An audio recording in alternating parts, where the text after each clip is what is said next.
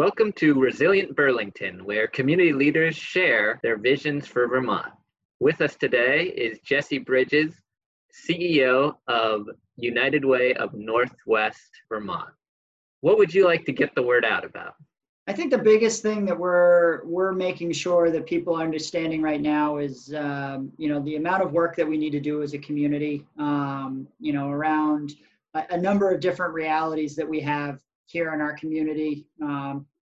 One of those things is that we're all in this together because I think as a nation, we're all facing many of the same problems. Obviously, the health concern and the situation of COVID-19 and the impact that that's had on the health of our community. The economic realities of what's happened with the economy coming out of COVID and the need to stay healthy and the real pressures that that's putting on really every sector, whether it's local government, business, and the nonprofit sector and philanthropy. I think real issues around the systems and the equity and justice, particularly the racial equity and justice, the work that we all need to do as we move forward. COVID has really laid bare a lot of the inequities in our systems, the way it has disproportionately impacted people, but it's done in a way that's across the country. So I think it's been really evident. And so we're hoping that the community is aware of these real challenges. And the only way that we're going to move through this is if we do this together and do it united. So how has the pandemic affected your operations? Well, United Way, we were fortunate to be able to, when our governor issued a stay home, stay safe order, our organization was able to pivot very quickly, thanks to the year-round philanthropy of thousands of donors across our region that enable us to do our work. We were able to transition very quickly to support volunteer mobilization efforts. We were able to raise some additional dollars to support the immediate response, the urgent needs around food and housing and shelter and communication that needed to happen. So we were very fortunate in that kind of initial time period, we were able to do that. I think the biggest thing for us as we move forward is obviously the lack of being able to get people together. One of the big things that we do at United Way is bring business and government and the nonprofit sector and community members together. We have to do that through Zoom and other platforms. And so that's been a big change. We are also seeing a significant decline in philanthropy. So while we had an initial response and were able to raise some additional dollars to respond to direct needs, our ongoing grant making and operations are severely impacted by the economic and health crisis. What do you see going forward? How can you get resources to the community and get the funds to do so? Yeah, I think for many of us, everybody's been impacted in some way, but I think the thing for people to recognize, right, is that the impacts are multiplied, particularly if you are in a, generally lower economic situation, lower paying job, or if you have, any sort of other system issue against you, and particularly for people of color, a lot of new Americans in Burlington that have difficulties with the language or other aspects that we're trying to help them with. So I think there's a lot of work that needs to be done for people to understand that, each of us doing a little bit more or giving of ourselves where we can, particularly philanthropy financially, is going to be incredibly important. It's a necessary part of how we're going to change our systems so that things are more equitable as we move forward. We know that philanthropy plays a huge role in that. We don't think it's going to be big enough to sustain whole programs or efforts, and so we're really going to have an all-in approach. But we do need people to continue to contribute, and I think that's particularly for their neighbors that aren't employed or those that were already living on the edge. This is for throwing people further into crisis, and our systems in many ways have responded really well to kind of emergent need, but that's not a way to live going forward. Shelters and food shelves are important safety nets, but they're not an equitable way to distribute food or housing. And those are the things with which we need to work to change, and we need the resources to do that. What are different equitable ways to address those needs? I think a number of the things that we've been focused on is housing first, as a priority for how we deal with our housing crisis. That requires a real all of the above approach, where you've got to have housing at all the different income levels. You need to have permanently affordable housing. You need to have support services for people that need additional care, mental health care, or other access. You need housing built in places where it makes it easy to access grocery stores, and other community assets, so that you have a better ease of transportation. We don't have a very big, robust public transportation program in rural Vermont. And so having the ability to house people, with that being the idea that we work to get people housed, not that we work to just shelter them, is something that where we really want to work. And the charitable food system is not, something that is sustainable in the long term. We can't rely. There's a lot of redundancies. There's a lot of right now just great work that's happening in terms of people donating food. There's lots of food. The distribution systems are all messed up, though, right? And we've got to figure out how to recalculate that so that people can get food where, really where everybody else gets food. So a much more equitable way to distribute food benefits or food access is through programs like SNAP or EBT programs, depending on where you're living, than to rely on pop-up volunteer, donation-based food shelves. Those do work in an emergency, like we saw with the initial shutdown, but long-term, it's not a sustainable strategy, and it's not an equitable access for people to get food. Are you doing advocacy work on the state level or even federal level around those issues? So United Way, we're fortunate as part of United Way Network. We're a small independent United Way. All United Ways are independent organizations run by their local communities and supported by local dollars. But we have a network across the state and across the country that does advocacy at a number of different levels. We're fortunate in Vermont, our federal legislators kind of get those systems change pieces. They understand a lot of that work. It's not a ton of convincing there. And there's only 3 of them, so it's a little easier to get the message. So I think that there's a little bit of that, that advocacy that's happening at the federal level. At the state level, the reality right now is that everybody's pinched for resources, and the state's no exclusion. The federal, there's only so much. We already have big shortfalls at federal and local budgets. But looking at prioritizing and advocating for how we prioritize the resources that we do have. Where is the most efficient way that a sustainable source of revenue, like taxes or other resources that governments have, where should those be invested to prop up a system that then can support itself in other ways, and then use philanthropy to leverage that, or leverage improvement or innovation? I often think philanthropy could be the R&D, the research and development of the social service sector, just like venture capital. Or other capital assets are in the for-profit enterprises. That's what we need in the social service sector to get better, to continue to improve and innovate. So I think we're trying to send that message. Our United Way, and many have played a really neutral role for a long time. It's how we've convened tables. We sit at that intersection of government, nonprofit, and the business sector. And because we're neutral, we're able to hold a table and have a conversation. I think we're also challenging the idea that in that neutrality, there's some complicity in allowing systems to continue that are unjust. How have you seen people in the community step up in this challenging time? I think we've seen everything from people giving dollars to community efforts, people changing jobs, like within their own organization, or shifting organizations in order to do something that they feel like is giving back to the community. Our Meals on Wheels program, our Age Well program that runs that, lost about 100 volunteers right at the start of the stay-home order, because they were older and they couldn't, for safety reasons, couldn't get out and do meal deliveries.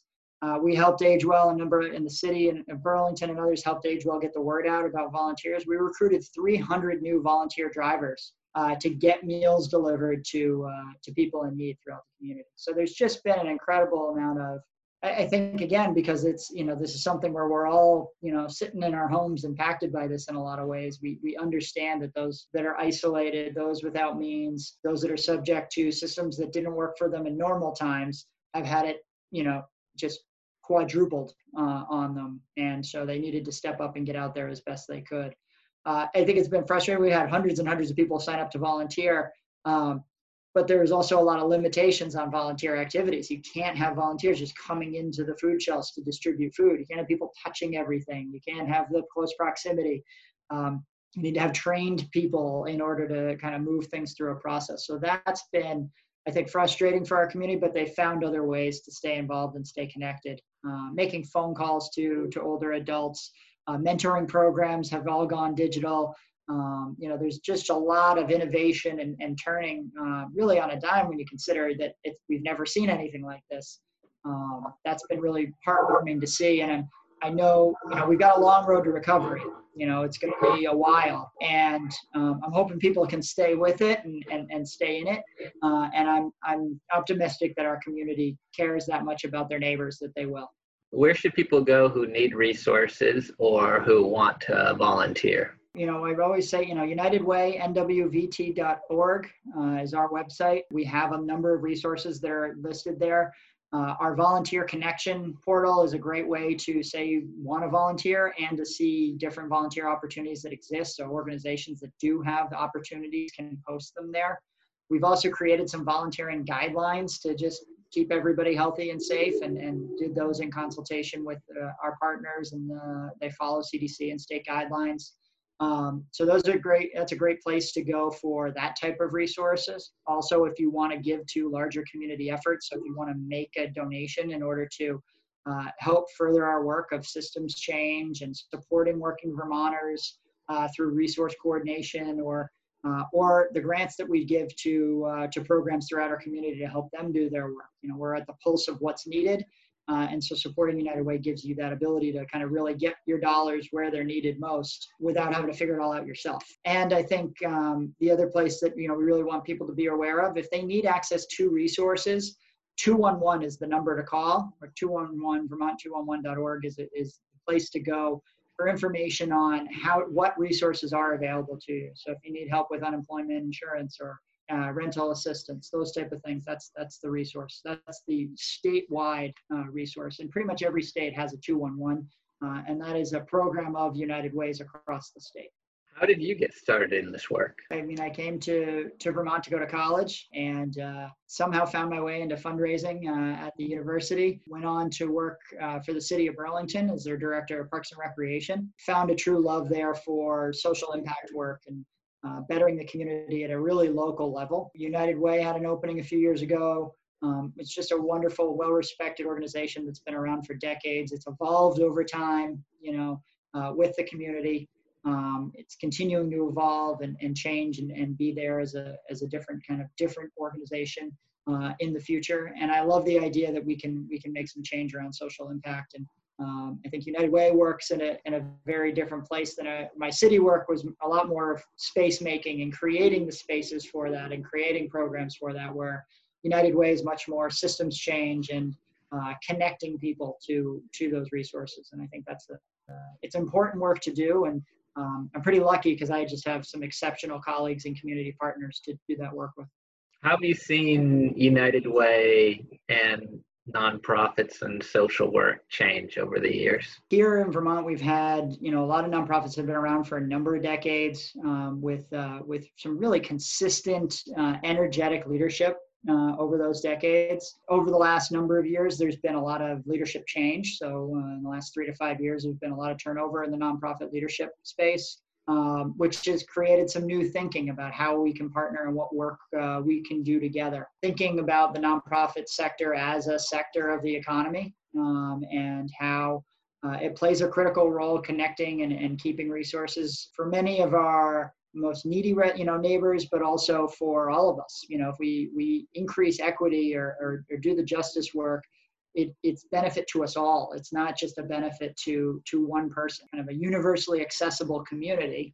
And I take that term from playground design in my Parks and Rec days. You make it so that every kid has a chance to get to the top of the hill. They might not all take the same path, but there is a path for everyone. It doesn't take away from somebody else's experience or ability to get to the top of that hill. And I think we can do that with our systems and our social work. And so I think it's really important that we continue to evolve. We continue to evolve as a sector. We continue to be an important key piece to the economy in the state. and supporting people, supporting people to do that work is equally important. One of the other things is that our community is hopefully changing in terms of how we view roles in social service and human service, and valuing those as real parts of what make our community great. I like that metaphor of making sure there's a path for everybody to get to the top of the hill. What do you think are the biggest challenges or opportunities in Vermont? I think some of our biggest challenges are also some of our biggest opportunities. So we're small, right? We haven't grown in population in a long time. We've had a real loss. There's been a segment of the population that we just age-wise have missed. Many of my colleagues from college, leave the state and go to other places, or for certain parts of their career, and then maybe come back, maybe they don't. So we've just had a real population issue. On the flip side of that, it gives us the ability to be a little bit more nimble. We don't have as many people, and so we can do things, we can experiment with things, we can try things and be an incubator for new ideas, because the scale is workable. Flip side of that means we have less resources though, right? So there's less tax dollars, there's less philanthropy overall compared to a much larger population base. We're aging, so we have 1 in 3 Vermonters will be over the age of 60 by 2030. So it's a big aging population, and transportation is a big issue. The access to transportation and how people get to their community centers, how people get to the food access, how they get to work are big pieces that are part of what we're dealing with. If you'd asked me 6 months ago, one of the big issues we were having was not we weren't having a jobs issue, right? We had jobs, plenty of jobs. We didn't have people. We didn't have a workforce. Our unemployment rate was historically low. And we were missing opportunities to grow companies and nonprofits and other sectors because of the lack of people, in that working age bracket. And so that workforce challenge, I think, remains. We're just dealing with it now with, 15% unemployment. And we'll see where that settles, but it's going to be, I think that's going to be one of the other pivots and challenges of it's a new problem now in terms of how do you sustain business and grow the workforce at the same time. Why do you live in Vermont? What makes Burlington special to you? I came here in 98. I was born in Vermont, but grew up down in Massachusetts, actually, in the North Shore. Came here because of the access to all the classic reasons people come to school here. And then I think people stay here is access to the outdoors, a neighborhood and a community on a bigger sense, on a, more of a, not just your street, but your larger community that has values and opportunities that are in line with what I hope for, want to see going forward. It's a beautiful place, and it's crazy because it can get up to 100 degrees and it can be -20, but 4 seasons aren't a bad thing. I was lucky. I mentioned the workforce challenge, the jobs challenge. I was fortunate that I was able to grow my career here and stay. That's not true for everybody. And so I think that's, some of the work ahead is to make that possible for everybody. But I love that you can walk, to water, or you can, kind of travel into the woods. It doesn't take you can be in a bunch of different places very quickly. That's not a bad thing. Who in Vermont inspires you? I'd say, I had been inspired by my predecessor. Martha Maxim ran United Way. She worked at the organization, and her predecessor too. I've been fortunate to take over for 2 incredible leaders that, did this work for a long time. Certainly in a very different environment, both economically and socially, but they did an incredible job creating an organization that does focus on impact. And so being able to kind of follow in their footsteps and learn from what they've done and how they've approached that work has been really rewarding. There are a number, I think, of other people in the community that do this work. They think innovatively, but they try new things. You talk to somebody like Kyle Dodson at the YMCA. You think of the Y and you think of swim and gym and basketball, and they're the largest childcare provider in the state. Just incredible what they're able to accomplish. I think of the team over at Champlain Housing Trust. Michael Monty is somebody I've worked with, and look at what he's accomplished. He was the director of CEDO for the city for a number of years, Community Economic Development Office, and then has gone on to provide affordable housing and create all these really innovative ways to provide housing for people throughout our community at a lot of different levels. And I think that's, you look at that type of community building and the legacy that is for people. Those are really inspiring things to see and want to be a part of. Is there anything we haven't touched on that you'd like to say a few words about? My hope is that the community is, understanding more what the time is right now for us to not go back to what was. The idea shouldn't be that we want to just get back to normal, because normal wasn't equitable and just for everyone. It wasn't a great system in a lot of places. And we may look at that and say, oh, things were so much better. Well, they were for some people. And I think that's the hope, is that we understand all of our work, or whether it's our individuals, our organizations, or our community, the work we have ahead of us is to create a more equitable and just community. And doing that through, there's lots of paths to take. I've seen, we've done a lot of learning about these things, right? And people talk about there's a lot of different lanes to get in terms of how you can be a part of the work. And I think it's just up for people to pick one and get in the game and be part of what's happening.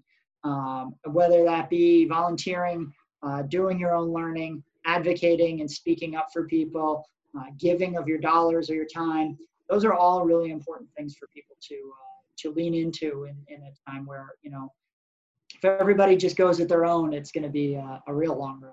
You're listening to Resilient Burlington, where community leaders share their visions for Vermont. With us today is Jesse Bridges, CEO of the United Way of Northwest Vermont. Thank you so much for coming on. Thanks for having me.